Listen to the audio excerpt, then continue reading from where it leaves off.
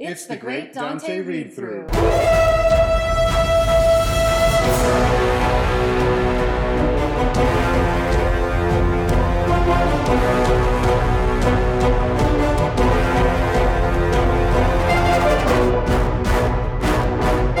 It's the Great Dante Read-Through, where we're reading through all of the comic strip, The Adventures of Nikolai Dante. Co-created by Robbie Morrison and Simon Fraser from the weekly science fiction anthology comic 2000 AD. I'm Simon Fraser. And I'm Edie Nugent, freelance writer and Simon's wife. Join us as we swashbuckle our way through the Russian Empire of the future. Warning, there will be spoilers. We will be talking in depth about these comics, so if you haven't read them yet, listen at your own risk. To join our book club and read along with us, go to shop.2000ad.com to pick up the books in hard copy or digital.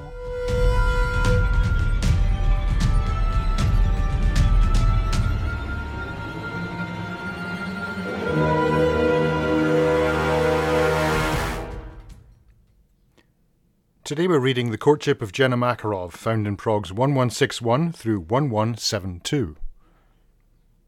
Hi, Simon. Hey, Edie. And hello, irregulars, and welcome to the Great Dante Read-Through. Welcome. Welcome. So today we are diving into the first part of The Courtship of Jena Makarov. There you go, babies. This is the one. It's happening. It's happening now. So there's a little introduction in the Hachette Press collection that I'm going to read. Imperial Russia, 2669 AD. Drink! It's a new year. 2 years. It's a new year. Tsar Vladimir the Conqueror rules unopposed, his tyranny keeping any dissidents ruthlessly in check, but conflict brews as the House of Romanov rattles its sabers and war seems increasingly likely. Former thief and rogue Nikolai Dante has discovered that he is the bastard son of Dmitry Romanov, head of the second most powerful house in all the Russias, and has bonded with a cyber-organic weapons crest, an alien combat computer that allows him to extrude lethal bioblades. As he becomes accustomed to being a Romanov, he must now watch his true love, Princess Jena Makarov, the Tsar's daughter, marry Mikhail Deryabin of the House of Bolshoi. Deryabin. Yes. I just call him Mikkel. Mickle? Mickey. We'll Nikolai. just call him Mickey. Nikolai. Mick. Mikhail is what I will be calling him. Just call him Bob. Okay. Right, so we start off with a lovely splash page, the Simon Fraser composite of Drew Struzan, sort of. Drew Struzan. Struzan. Yeah, that kind of movie poster-ish. Yes, but you do these so well, and they are always a delight to stumble upon. Thank you. And so we have Dante swinging from a rope that is attached to something. Who knows? Who knows what? Whatever they're attached to, the ropes. They're attached to hope. He's got his arm around Jena, who is in a lovely strapless wedding gown that's blowing up a bit and revealing her lovely legs, and she is brandishing a sword. Yeah. And behind them is the Face Palace, a blimp that reads war, many TV screens showing the Tsar, Dmitry, Dante, a Russian word that says something. It says Bolshoi. It does say Bolshoi? Yeah, that's this here? That's what Bolshoi is. Oh, that's Bolshoi. Okay. Mm-hmm. And we have some larger images of Jena's sister, Julianna, Jena's fiancé, Mikhail Deryabin, and some scary-looking, craggy-faced dude down below, and a legion of faceless stormtroopers. And then there's this weird quote that's supposed to be from the Kama Sutra, and I swear to God, I've read it twice, and I'm still confused. You read the Kama Sutra twice? No. Oh, score. I have read some of it, though. All right. We've all read some of it. A wise man having a regard for his reputation should not think of seducing a woman who is apprehensive, timid, not to be trusted, well guarded, or possessed of a father-in-law or a mother-in-law. This advice to live by, clearly. Is it? I mean, I don't know. Don't all people that you would romance have fathers-in-laws and mother-in-laws? Like, I think it's just like technically? I think it's just like make your life simple. Is it just mate. being It's cheeky? It's being cheeky. Okay. So I should point out this is Julia, the Tsarina's sister, Jena's sister. Jena's She's based on a real person. Who is she based on? My friend Julia, who's a Russian lady. I knew from living in Vienna. Oh. Yeah. That's cool. Yeah. Based it on an actual Russian person. An actual Russian lady. Actual real live Russian person. Well, she didn't like that drawing though. So did she not? No, I changed it for. I think I changed it. I can't remember. But yeah, there's different versions of that because Yulia wasn't very happy with it. Well, sorry, Yulia. So Kurt Brockman. By the way, that's a Simpsons reference. I know. Kurt Brockman. We were talking about it before. You were saying it was maybe someone else, but it's a Simpsons reference. So he's reporting for Channel Bolshoi News, and his voice overlays scenes of Jena and Mikhail parade waving the multitudes, and it's being broadcast sort of throughout the land. We see the space egg of the Imperial Palace floating over a town square that's choked with people cheering on this display. And Mikhail and Jena are aboard a golden floating carriage. Yes. The future. Yes. If you really want to have a fun drinking game with this podcast, drink every time I say something is floating. Yeah. And you'll be floating. Yeah, quite much. Soon. Your eyeballs will be floating. I should point out that Jenna's hair here is deliberately... I chose a 1930s, 40s style for this because we're approaching war. And I thought that kind of harking back to... that's interesting. I actually noted Jenna's look here. Did you? I did. I said Jena is looking very Kate Hepburn to me. Bingo. Bangs, her hair, the gorgeous tailored suit, and being all dutiful and determined. Yes. She was reminding me very much of Miss Kate Hepburn. There you go. At her very best. There you go. Which was always, because when was she not good? Never. There was never a time. There was never a time. So I noticed someone in the crowd down here has a sign that reads like Heart Jena, like we love Jena. Yeah, something like that. I love that you put that amount of detail in there. Way to go, Simon. There's a lot of detail in this panel. Good job. I have to say I did knock my pan in on the artwork on this one. Yeah. I didn't know at the time. What does that mean, knock your pan in? Knock my pan in and work my ass off. Knock your pan in? Yes. Is your ass the pan? No, I don't think so. What I is think it's knock like your pan? Possibly a reference to making cookware. I have no idea. Interesting. Okay, anyway, you were saying you knocked your pan in on the art. Yeah, because it was obvious we'd been working towards this, and it was obvious when I started getting the script, and it was really good. And I thought, okay, this is So you something. really put in... Yeah, there was a lot here, and there was a lot to work with, and there was a lot of things I really loved and been looking forward to. So it was kind of like, yep, this is another time to push it up another notch. Right. So I'm pretty happy with how this looks. Well, I think you should be. And Brockman is remarking that it's been a while since the imperial subjects have cheered so happily, at least since the last triple bill of public executions. So that's the world we're living in, folks. And speaking of state-sponsored violence, we get a close-up of the crowd, and we can see that they're being held at gunpoint by what we can assume are Imperial guards, telling them to cheer even louder still. Yes. I mean, as soon as you put someone in a uniform with sunglasses on, they look very suspect. So aboard the floating carriage with Jena and Mikhail is the Tsar, and a young bob-haired blonde who we discover is Julianna, Jena's younger sister. Yep. First time we're meeting her. It is. And Mikhail mentions that he has to review Brockman's footage to make sure he doesn't cry again. And I'm like sentimental crying, or like crying because like he's being beaten somewhere? Is he also at gunpoint? I don't know. And Julianna is interrogating Jena on why on earth she's marrying this wimpy, ugly man who probably looks bad naked. Yes. And she's like talking to him about him behind his back. Yes. I think Julia is mentioned earlier in an earlier story, but she's not seen in that story. But we didn't actually meet her. We'll see how that has ramifications. Yeah. So Jena is giving Julianna the whole, like, this is for the good of the Empire line. And Julianna says, Empire be damned. So Robbie is just making sure that we like her. Yeah. Like, yeah. She's getting in on the catchfreeze. Yeah, You know. So Julianna tries to bring up Dante, and Jena hisses at her. And she's looking very Kate Hepburn here. This is where it really hit me, was in this portion right here where she's talking with Julianna. The Tsar breaks in on the sisters arguing and lets Jena know that he's hired a new bodyguard, as the old one is now, quote, singing falsetto. So Captain Rudy Arbatov lost his balls in the attack from Dante when he hit him with that thing on the conveyor belt. Presumably. Yes. So I can't wait to add that to the song that I'm making about all the Arbatov deaths and now maimings. Okay. So, next time we encounter an Arbatov death or maiming, we will get the next verse of this song that I will keep writing. I can't wait. Okay. So just as Jena is trying to claim she doesn't need a bodyguard, a pointy red cruiser with a hammer and sickle starts firing at the royal carriage. It's pointy because it's a red star. It is. Oh, it is a red star. Very nice.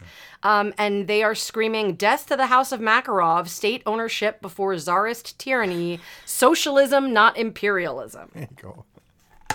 Those wacky socialists. So they are neo-communists, according to the Tsar. Mm-hmm. And he says they were ineffectual because when they were in power, their own leaders robbed them nearly as much as the Tsar does now.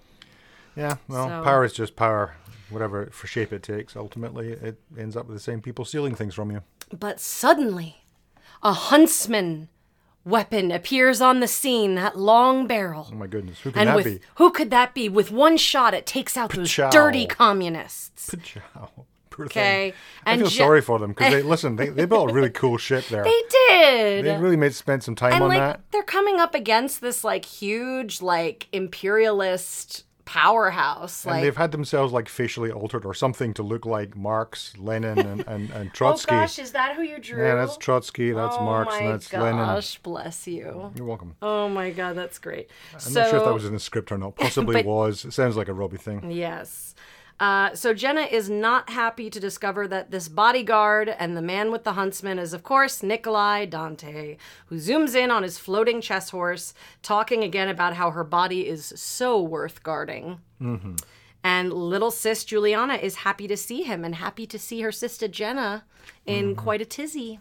Indeed. So she's a little bit of an imp. Yep. She is enjoying Big Sis. Yep. Going through it. So Dante escorts Jena past the press, claiming her body will be safe in his hands. Yeah. He really... Yeah, he's going He just for can't... He just can't help enjoying himself. He can't help himself at all. Yeah. And the Tsar watches a video screen from another elaborate bathhouse. So not the elaborate bathhouse we talked about in episode 1. No. This time, this one's on the ground. The other one was a series of floating platforms. And so the Tsar and Pyre are getting a rub down and some sort of hitting you with reeds or branches, kind of flagellation massage from some more servant slaves, some ladies. There's a scarlet wraith in there. And androgynous. They're not all ladies. And some young looking boys with chains around their necks and sumo wrapped loincloths. So yeah, I don't know. Assume that they are eunuchs, I think. Yeah, I was going to ask if that's what was going on here. Probably. Okay. So yeah, that's Tsar. What a guy. So as they're getting their massages from these poor souls, the Tsar explains that he's employed Dante to guard Jena because it makes a Romanov responsible for her safety, which ensures him against them trying to disrupt the wedding. Right. And cunning plan. Cunning plan. The wedding will consolidate the Tsar's imperial power with Daryabin's media empire, remember? So Pyre says he's not sure the Tsar should trust Nikolai with this important job.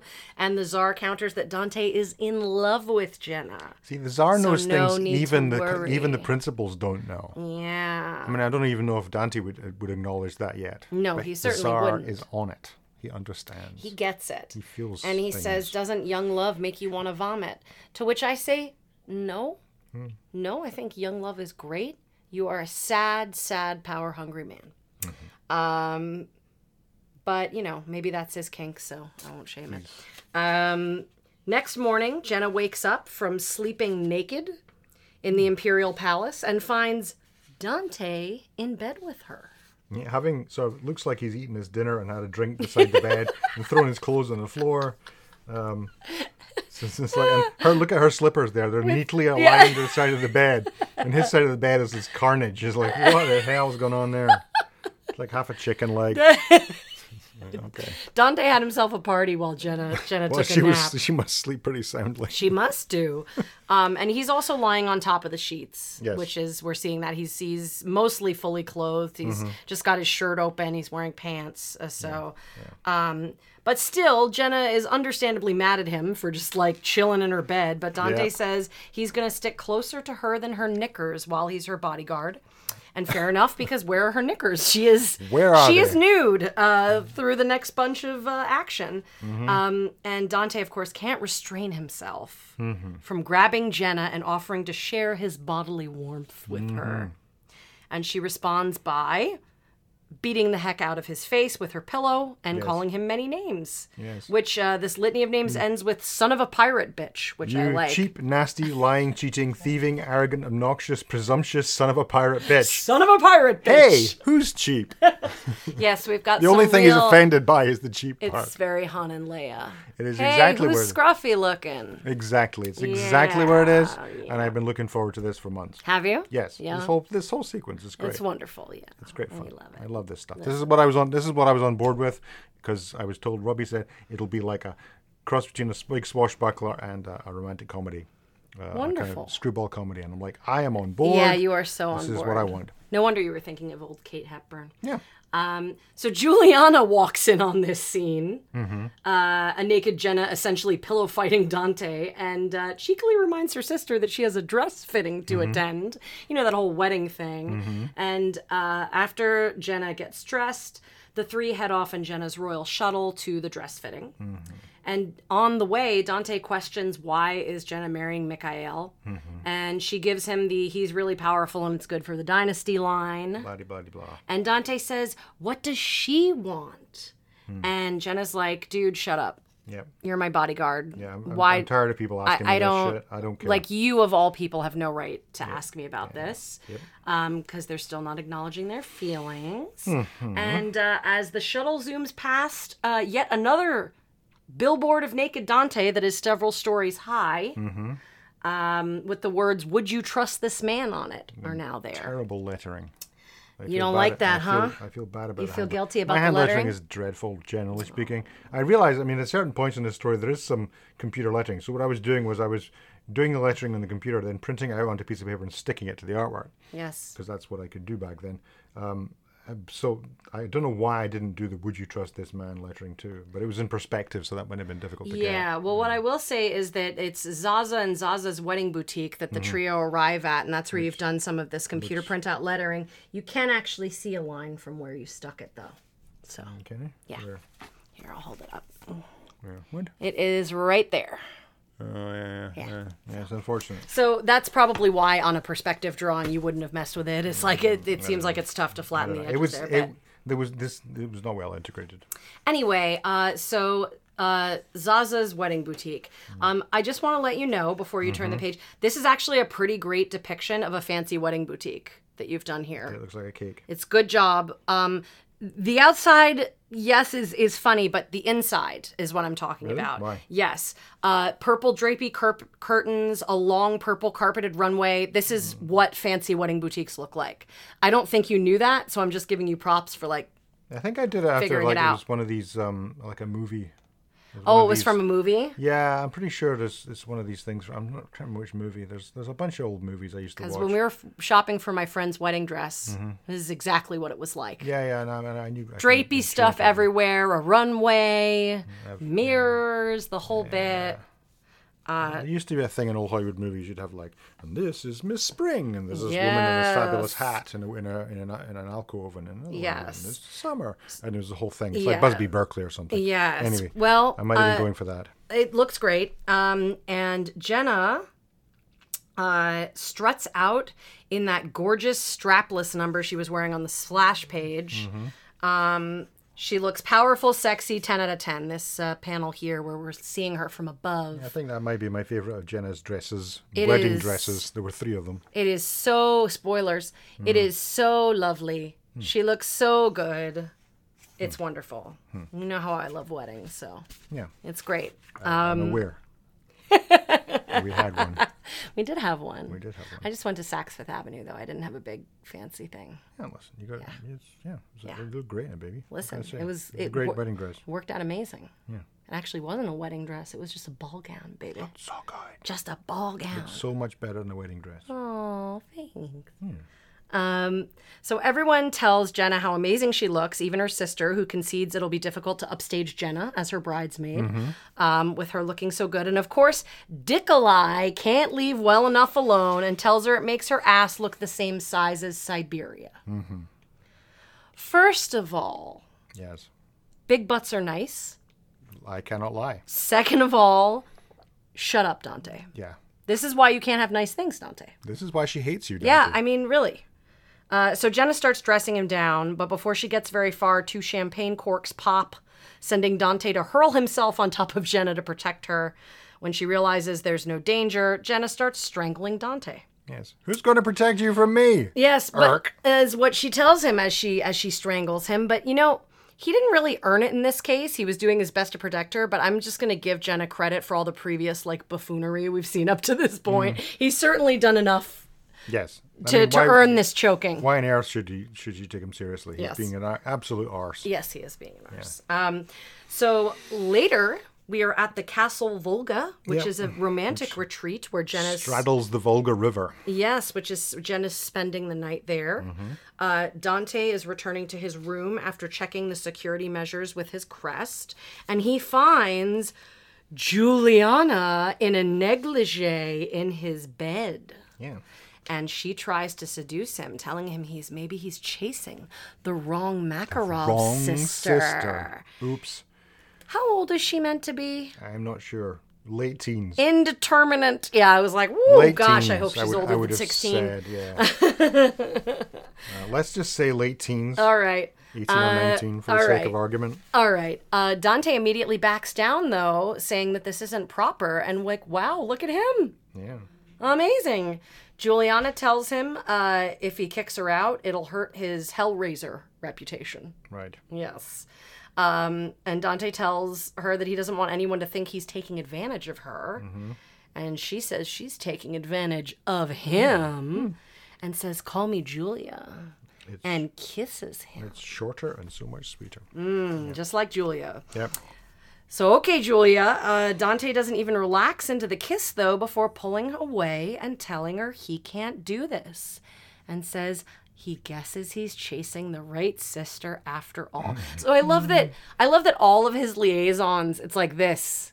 This is what shows me I love Jena, is that I won't bang her sister. I won't bang her kid sister. Yep. So Julia tells him no hard feelings. It makes him seem like a better man. And what's he gonna do now about these feelings that keep him from ravishing her? Yeah, he's going to break in. Rather sensibly, he's going to break in a door he probably could have opened. Yeah. Well, he replies to her that he's probably going to make a bigger fool of himself than ever before, and that's saying something. Yep. And that's not me commentating on that. That's what Dante says, and that's saying something. So a little self-awareness there goes a long way. And yes, he kicks down her door, which he could have knocked on or opened, sure, to find Jena still in that scrumptious wedding gown. And he tells her to call the wedding off. She doesn't love Mikhail. She doesn't look that happy. And Jena says, what does love matter? It's for the Empire. And Dante tells her he's going to show her why it matters and envelops her in a dashing kiss. Is that dashing or is that sexual harassment? Depends. We're not seeing it in motion here. He does approach her kind of slowly, so it just depends on how quick it was.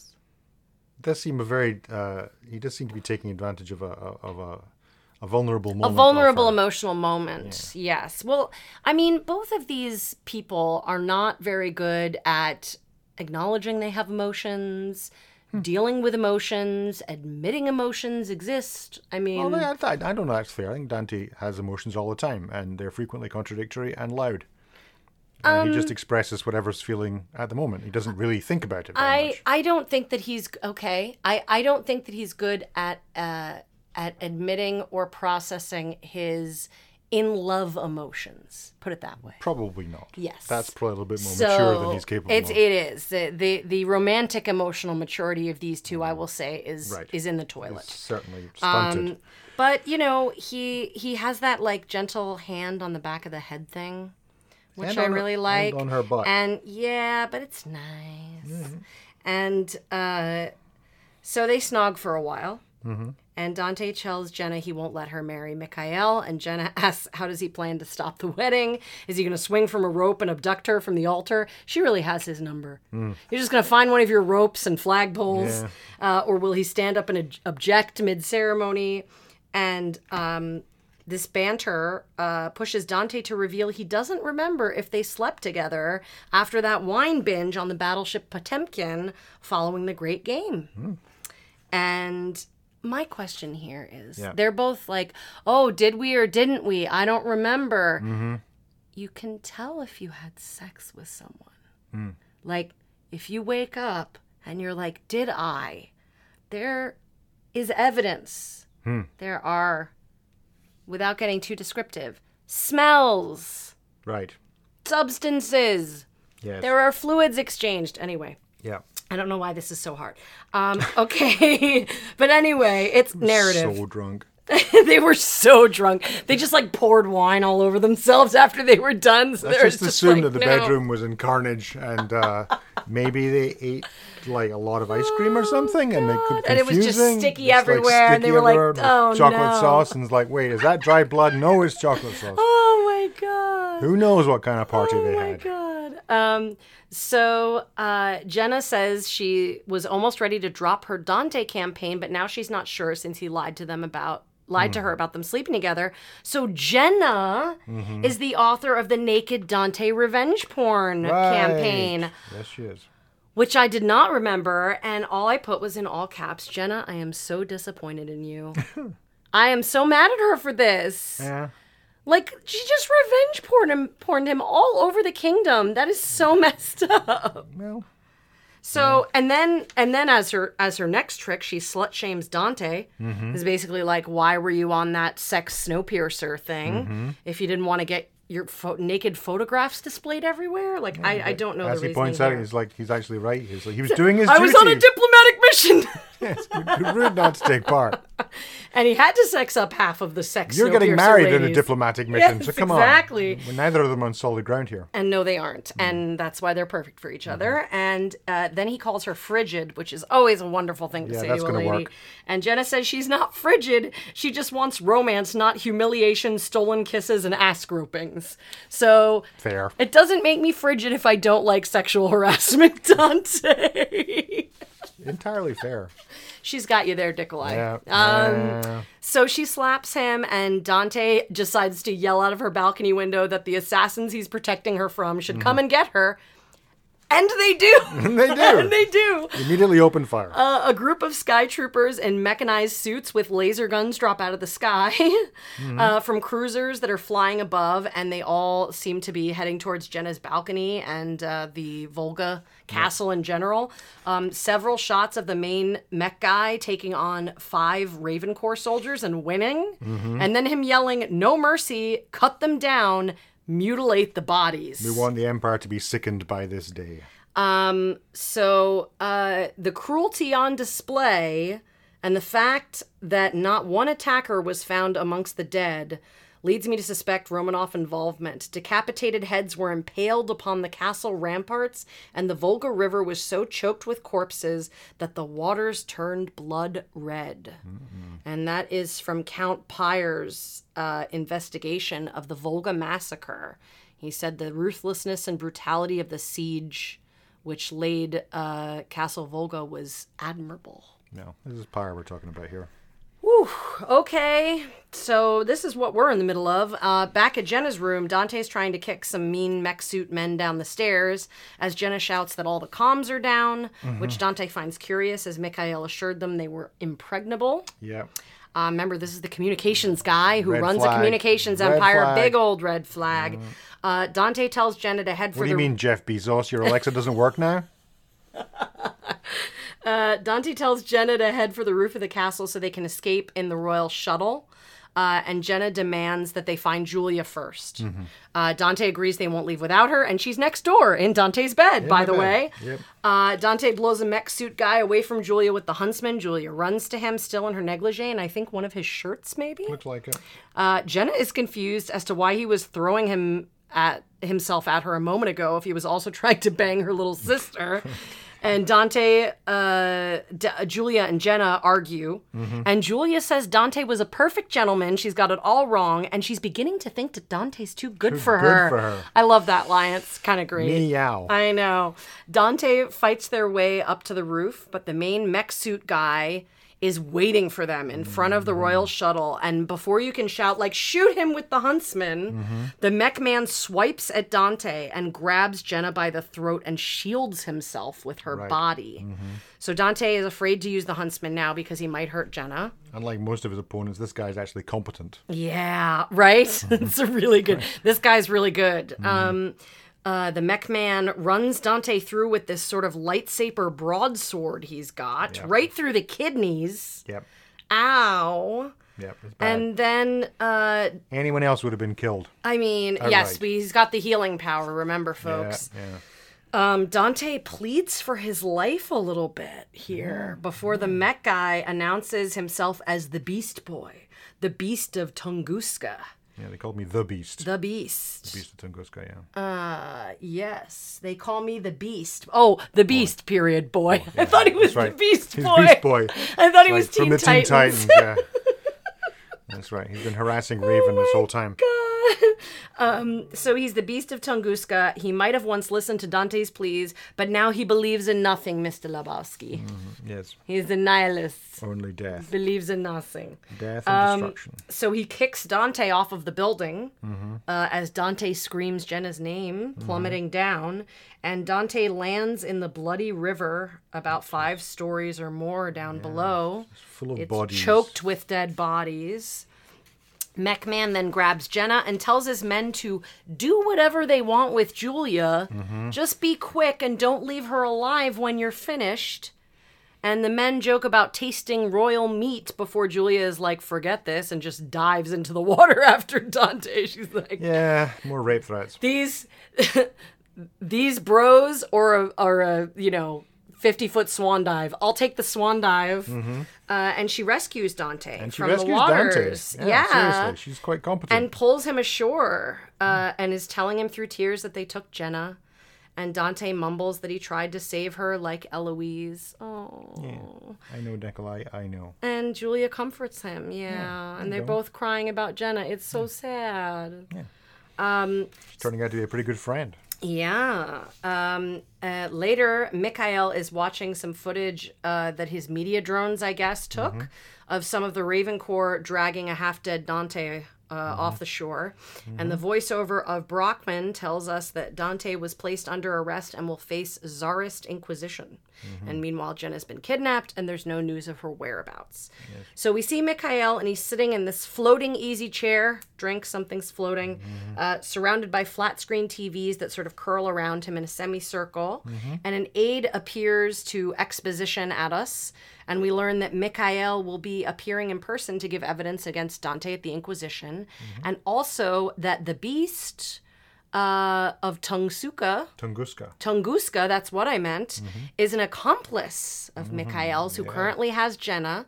And that he's let them know that she's unharmed. It was Deriabin all along. And Deriabin is told that she's enjoying his hospitality, enjoying the Beast's hospitality. And Mikhail says... That might be an exaggeration. Lucky her. What a jerk. He is a jerk. Wow. And he says, making the news is better than breaking it. Yep. So, cut to the Tunguska alienation zone. Siberian lair of the beast. Now, the Beast basically lives in this weird multi-treehouse structure where soldiers appear to be sort of strolling around, and there's a large wooden cage full of what appear to be naked women that's also adorned with skulls. I don't know if they're supposed to be naked. They're painted that way. Oh, okay. I don't know. They were colored naked. They're colored naked. They were colored naked. Yeah, all right. And there's these huge skulls on the outside. Which that's is what I was saying. I don't... like gigantic skulls. I mean, they're much bigger than human skulls. Yeah. So I'm not sure what's going on there. Inside one of these treehouse buildings, Jena is chained to a post with a bunch of ominous metal rings set into it. And the Beast asks if Jena remembers him. And we get this voiceover. Jena first says, Hawksmoor, the Beast of Tunguska. They say you forced parents to kill their own children. And then the Imperial Raven Corps files do a VO that let us know that Sir Richard Hawksmoor and the Order of the Dragon, elite military strike force dishonorably discharged from Imperial service following the Tunguska massacre, whatever that was. We didn't... This is the first time we're hearing of this, I think. Yes. Some kind of something. Military disaster. Hawksmoor has forsaken the codes of honor his knights once followed, becoming the very antithesis of chivalry and outlaw and sword for hire, possibly psychotic. I don't think that's even possible. Possibly. Probably psychotic. So the Beast lets us know he didn't actually have parents kill their children. He had the children kill the parents. Of course. Because he's imaginative. Yeah. And he apparently did this all for Jena. Mm-hmm. And he reminds Jena that when he was in Imperial service, he told her tales of valor and chivalry while Caius Zakharovich taught her fencing. Yeah. So that's good old Caius, Jena's father figure, who died in Dante's arms in Moscow Duelists, episode 4, if you want to check that out. And then he tells Jena that he was blamed by her father, the Tsar, and was made the patsy for the Tunguska massacre. Mm-hmm. So he was apparently supposed to get Jena's hand. He was supposed to get her hand in marriage. He was promised this prior to the massacre and was extra bloodthirsty in carrying out the work to, win Jena. Mm-hmm. And Jena asks what he wants with her. And, obviously, Jena. He wants Jena, full stop. And he thinks of this as their courtship. So how are we feeling about that title now, irregulars? The Courtship of Jena Makarov is chained inside a building where there are cages full of naked, dying people and skulls. And this guy's drinking out of a skull. Yeah. I should point out that Tunguska is a real place. Is it? Yes, and it is the site of the Tunguska explosion event, which happened in 1908, which was a gigantic explosion, which was not... We don't exactly know what caused it, but it was possibly an airburst or a small asteroid or comet.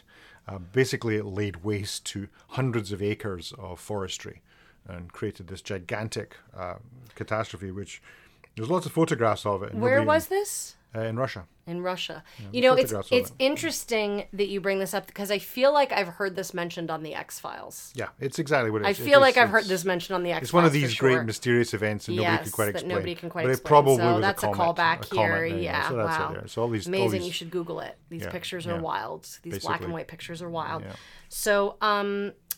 So, back at the space egg, thank God, get us away from this scene, please.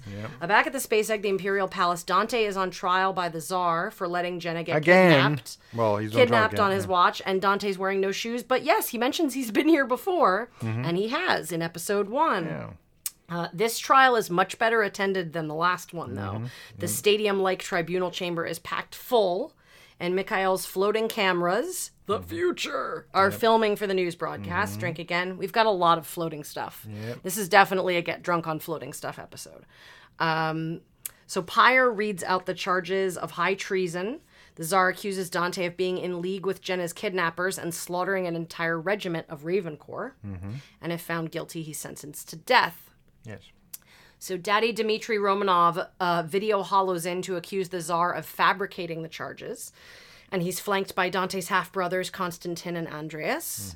Mikhail appears and claims that his security measures were compromised by Dante's weapons crest technology. Yes. So that's what he's saying happened. Yeah. Why Jena was able to be kidnapped. Dante's been set up. Right. And so he says Dante's treason is a foregone conclusion because of his Romanov family's ambition and Dante's lack of character. So Dimitri's hologram calls the proceedings a witch hunt. One of the only times someone has used that term, and I've actually agreed with it. And Pyre contends that the Romanovs had motive because they were so threatened by the Bolshevik media Makarov alliance that the wedding would have sealed. So they had motive. Right. And they used Dante, a womanizer, to romance con her and betray her. Yes. This is his theory. So Julia pipes up that this is all BS and that Dante nearly died defending her and her sister. And the Tsar says he should have died.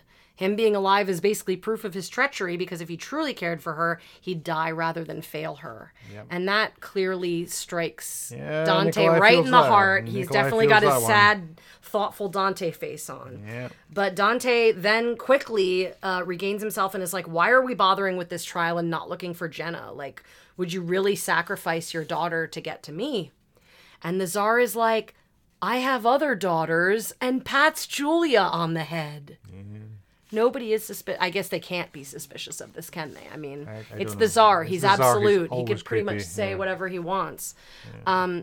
Dante yells that accusing the Romanovs of this will cause war, and the Tsar says he'd rather have that than let the empire be in hands other than his. Mm. So you're starting to get the feeling here that something else is going on. The subtext is this isn't really a trial of Dante. This is basically a pretext to get the Romanovs, drag the Romanovs into war. Yes. Provoke them into bringing about the war. Yes. So that the Tsar can then take advantage and destroy his closest rivals. Right, and have his power be even more absolute than it already is. So Jena is basically a pawn in this, and Dante's a pawn in this, and everyone's a pawn in this. Just like every daughter of a family dynasty that, rules in patriarchy this way, the daughters are always pawns in a game. Mm-hmm. So Dante tells the Tsar that if he'll free him, he'll find Jena, and if he fails, the Tsar can have him and his weapons crest. Mm-hmm. The Tsar explains, I've already got you, Dante. I don't need to make any deals with you. Mm-hmm. And Dante tells the Tsar to kiss his ass and flips him the bird. Yep. The Tsar then tells the Romanovs they have 24 hours to deliver Jena safely to him to prove their innocence. Dmitri counters that the Tsar has 24 hours to release Dante or consider their houses at war. Yeah. And then he blinks out from his hollow appearance. I think this is what's called brinksmanship. Yes. And the Tsar tells Pyre to place all the Imperial forces on war alert and to escort Dante to the Jena labs for dissection and examination. Yeah. That sounds fun. Yeah. Can't wait. They're going to get that weapons crest out of him somehow. Yeah, they are. They want that technology for themselves. Well, that's the only other thing that they really have that's a threat to the Tsar, other than just their family history and allies, is that weapons crest. So it's always been about the weapons crest with the Tsar. I mean, the reason that we met the Tsar last time and Dante was quote unquote on trial was to throw him in the path of getting the weapons crest so that he could then exploit it. MacGuffin. Yes, he's really playing his chess several moves ahead, the Tsar. The question is Dmitri somehow in on this as well? That's my question. Is the other family somehow also kind of, I don't know. They're kind of just.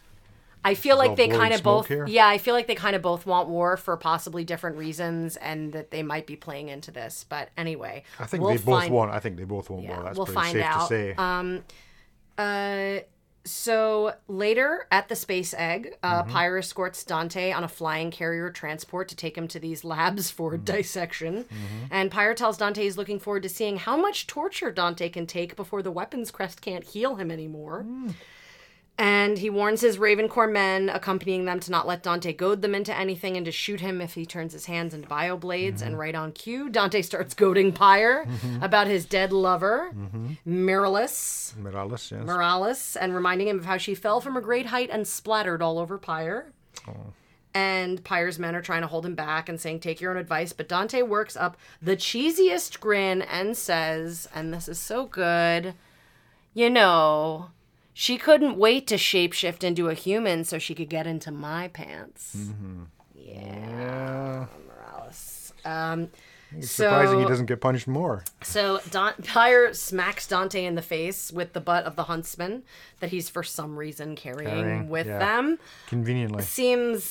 Seems like not a great idea. Mm-hmm. And that allows Dante to turn his hands to bioblades without Pyre noticing, and he grabs his huntsman off Pyre and kills all Pyre's Ravencore escort, including the pilot, unfortunately, which leads the floating transport to crash into a vehicle bay area. Yeah.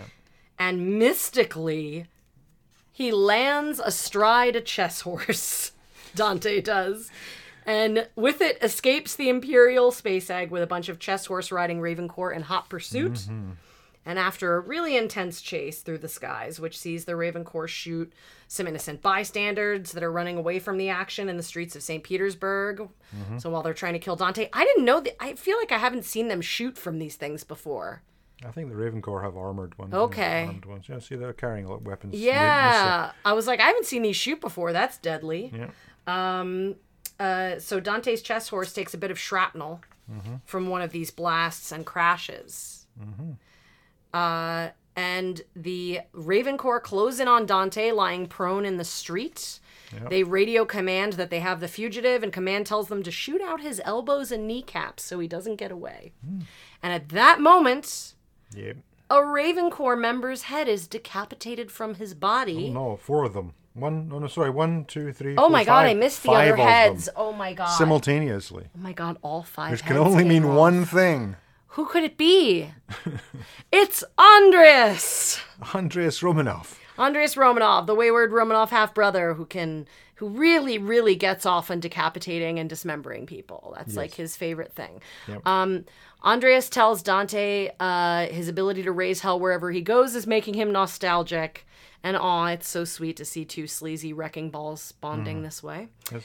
And Dante tells Andreas he'd love to buy him a drink, but they have to find Jena. And Andreas tells Dante they instead have to get back to the Romanov Winter Palace right away. You seem to have mistaken me for a friend. Yes, well, he says, father's orders concerning you were quite clear, and I quote, not me, Andreas says, and I quote, rescue him if possible, execute him and destroy the body if not. There you go. And that is where we are Fatherly going to. love. That Really? is where we are going to pause. Oh my God! On that cliffhanger. On that cliffhanger. Will they be able to go on to find Jena? What's going to happen? Dante doesn't have any resources really at all. He's barefoot and he's got handcuffs on. I mean, it's not good. It is not looking good. It's a bad situation. And Jena is chained up inside that tree house of horror with the beast. The beast. Yeah. Who drinks out of I skulls. wonder if that's on his business card. Richard, the Beast, Hawksmoor. The Beast. Yeah. It's, wow. So, what was it like reading through that again, Simon? That's good. It's a fun story. Yeah. It rattles along. I mean, there's lots of bits where I'm kind of like, oh, God, I wish I could redraw that. So actually, what I would like to do is be able to recolor it. And not to say that the guy did a bad job. He did a great job. But he's airbrushing all of this by hand. Oh, yeah. I didn't say who drew it, who colored it, who lettered it. I missed that in the beginning. So we will say Robbie Morrison obviously wrote it. Yep. Art by Simon Fraser. Colors by Gary. Yeah. Is this the first time Gary's coloring you? No, he's not colored me before. But this is in Dante? Yeah. He did the first one he did was the Cadre Infernal. Oh, okay. And letters by Annie Parkhouse. Annie Parkhouse. Who is still lettering for... Yeah, so Gary doesn't have a computer at this stage. And it's like, I think our mature style could only really happen once we had computers going and we could kind of like work through the coloring in a more kind of sophisticated way. So I'm kind of like looking at it now going, I like the way it's drawn more or less, but I think certainly if I was feeling insane and like losing a lot of money by wasting a lot of my time, I would go through it all and recolor it computerized. Not change the colors too much. I like the coloring. I just like, there's a lot of things it could do to make it more powerful, to kind of ramp up the drama here and there, you know. Tools that are more modern could have more freedom to do that. Back in the day, you could not. This was all hand done. Yeah, so you could not do those things. It was difficult to do this kind of stuff. Right.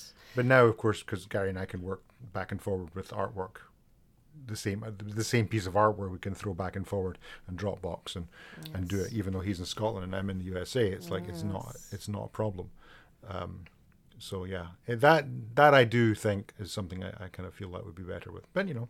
Yeah. It is what it is. I'm very happy with it. So I think you should be. Can't go back and change and I am remembering this as we read through it. So there are some other bits and pieces we've read of Dante that I was pretty sure I read before back in like 2015 that did not come back to me. But this really came back to me. Really? Yeah. As I was reading it. I was saying, I remember this. I definitely remember, the end of this and then the little bit Love and War, which we'll get into next time. So yeah, it's a good story. And then the start of the war I remember, but then that's all she wrote. Then it's all new to me from there on. Yeah, okay. So I'm very excited.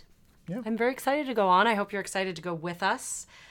So we are closing the book on Dante for today, but we'll be back next week with The Courtship of Jena Makarov Part 2. Part 2. Which includes Love and War. We're tacking that on, even though it's a separate story. It should be part of the same story. It's a coda to the courtship.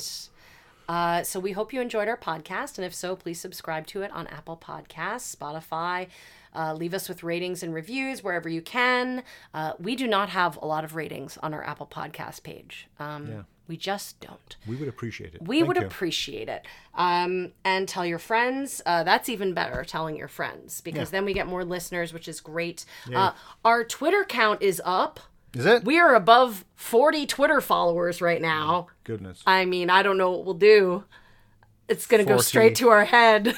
40 very intelligent and good-looking people. Good-looking, amazing people. And we have a few more people jumping on the Facebook community for Great Dante Read Through, which is great. Good. We were having a great conversation there. I think I'm going to post I'll try and stay on top of posting like a new question to throw out there for everybody each week, so we can talk there as well. I was asking people about their early Dante memories and how they came to Dante and what was the first thing they read. And this common thread through what a bunch of people were saying is that they drifted away from 2000 AD for whatever reason. A lot of people went to college and drifted away from it. And it was Dante that brought them back. Yay. And I feel like that should be enormously gratifying for you and Robbie. Yeah.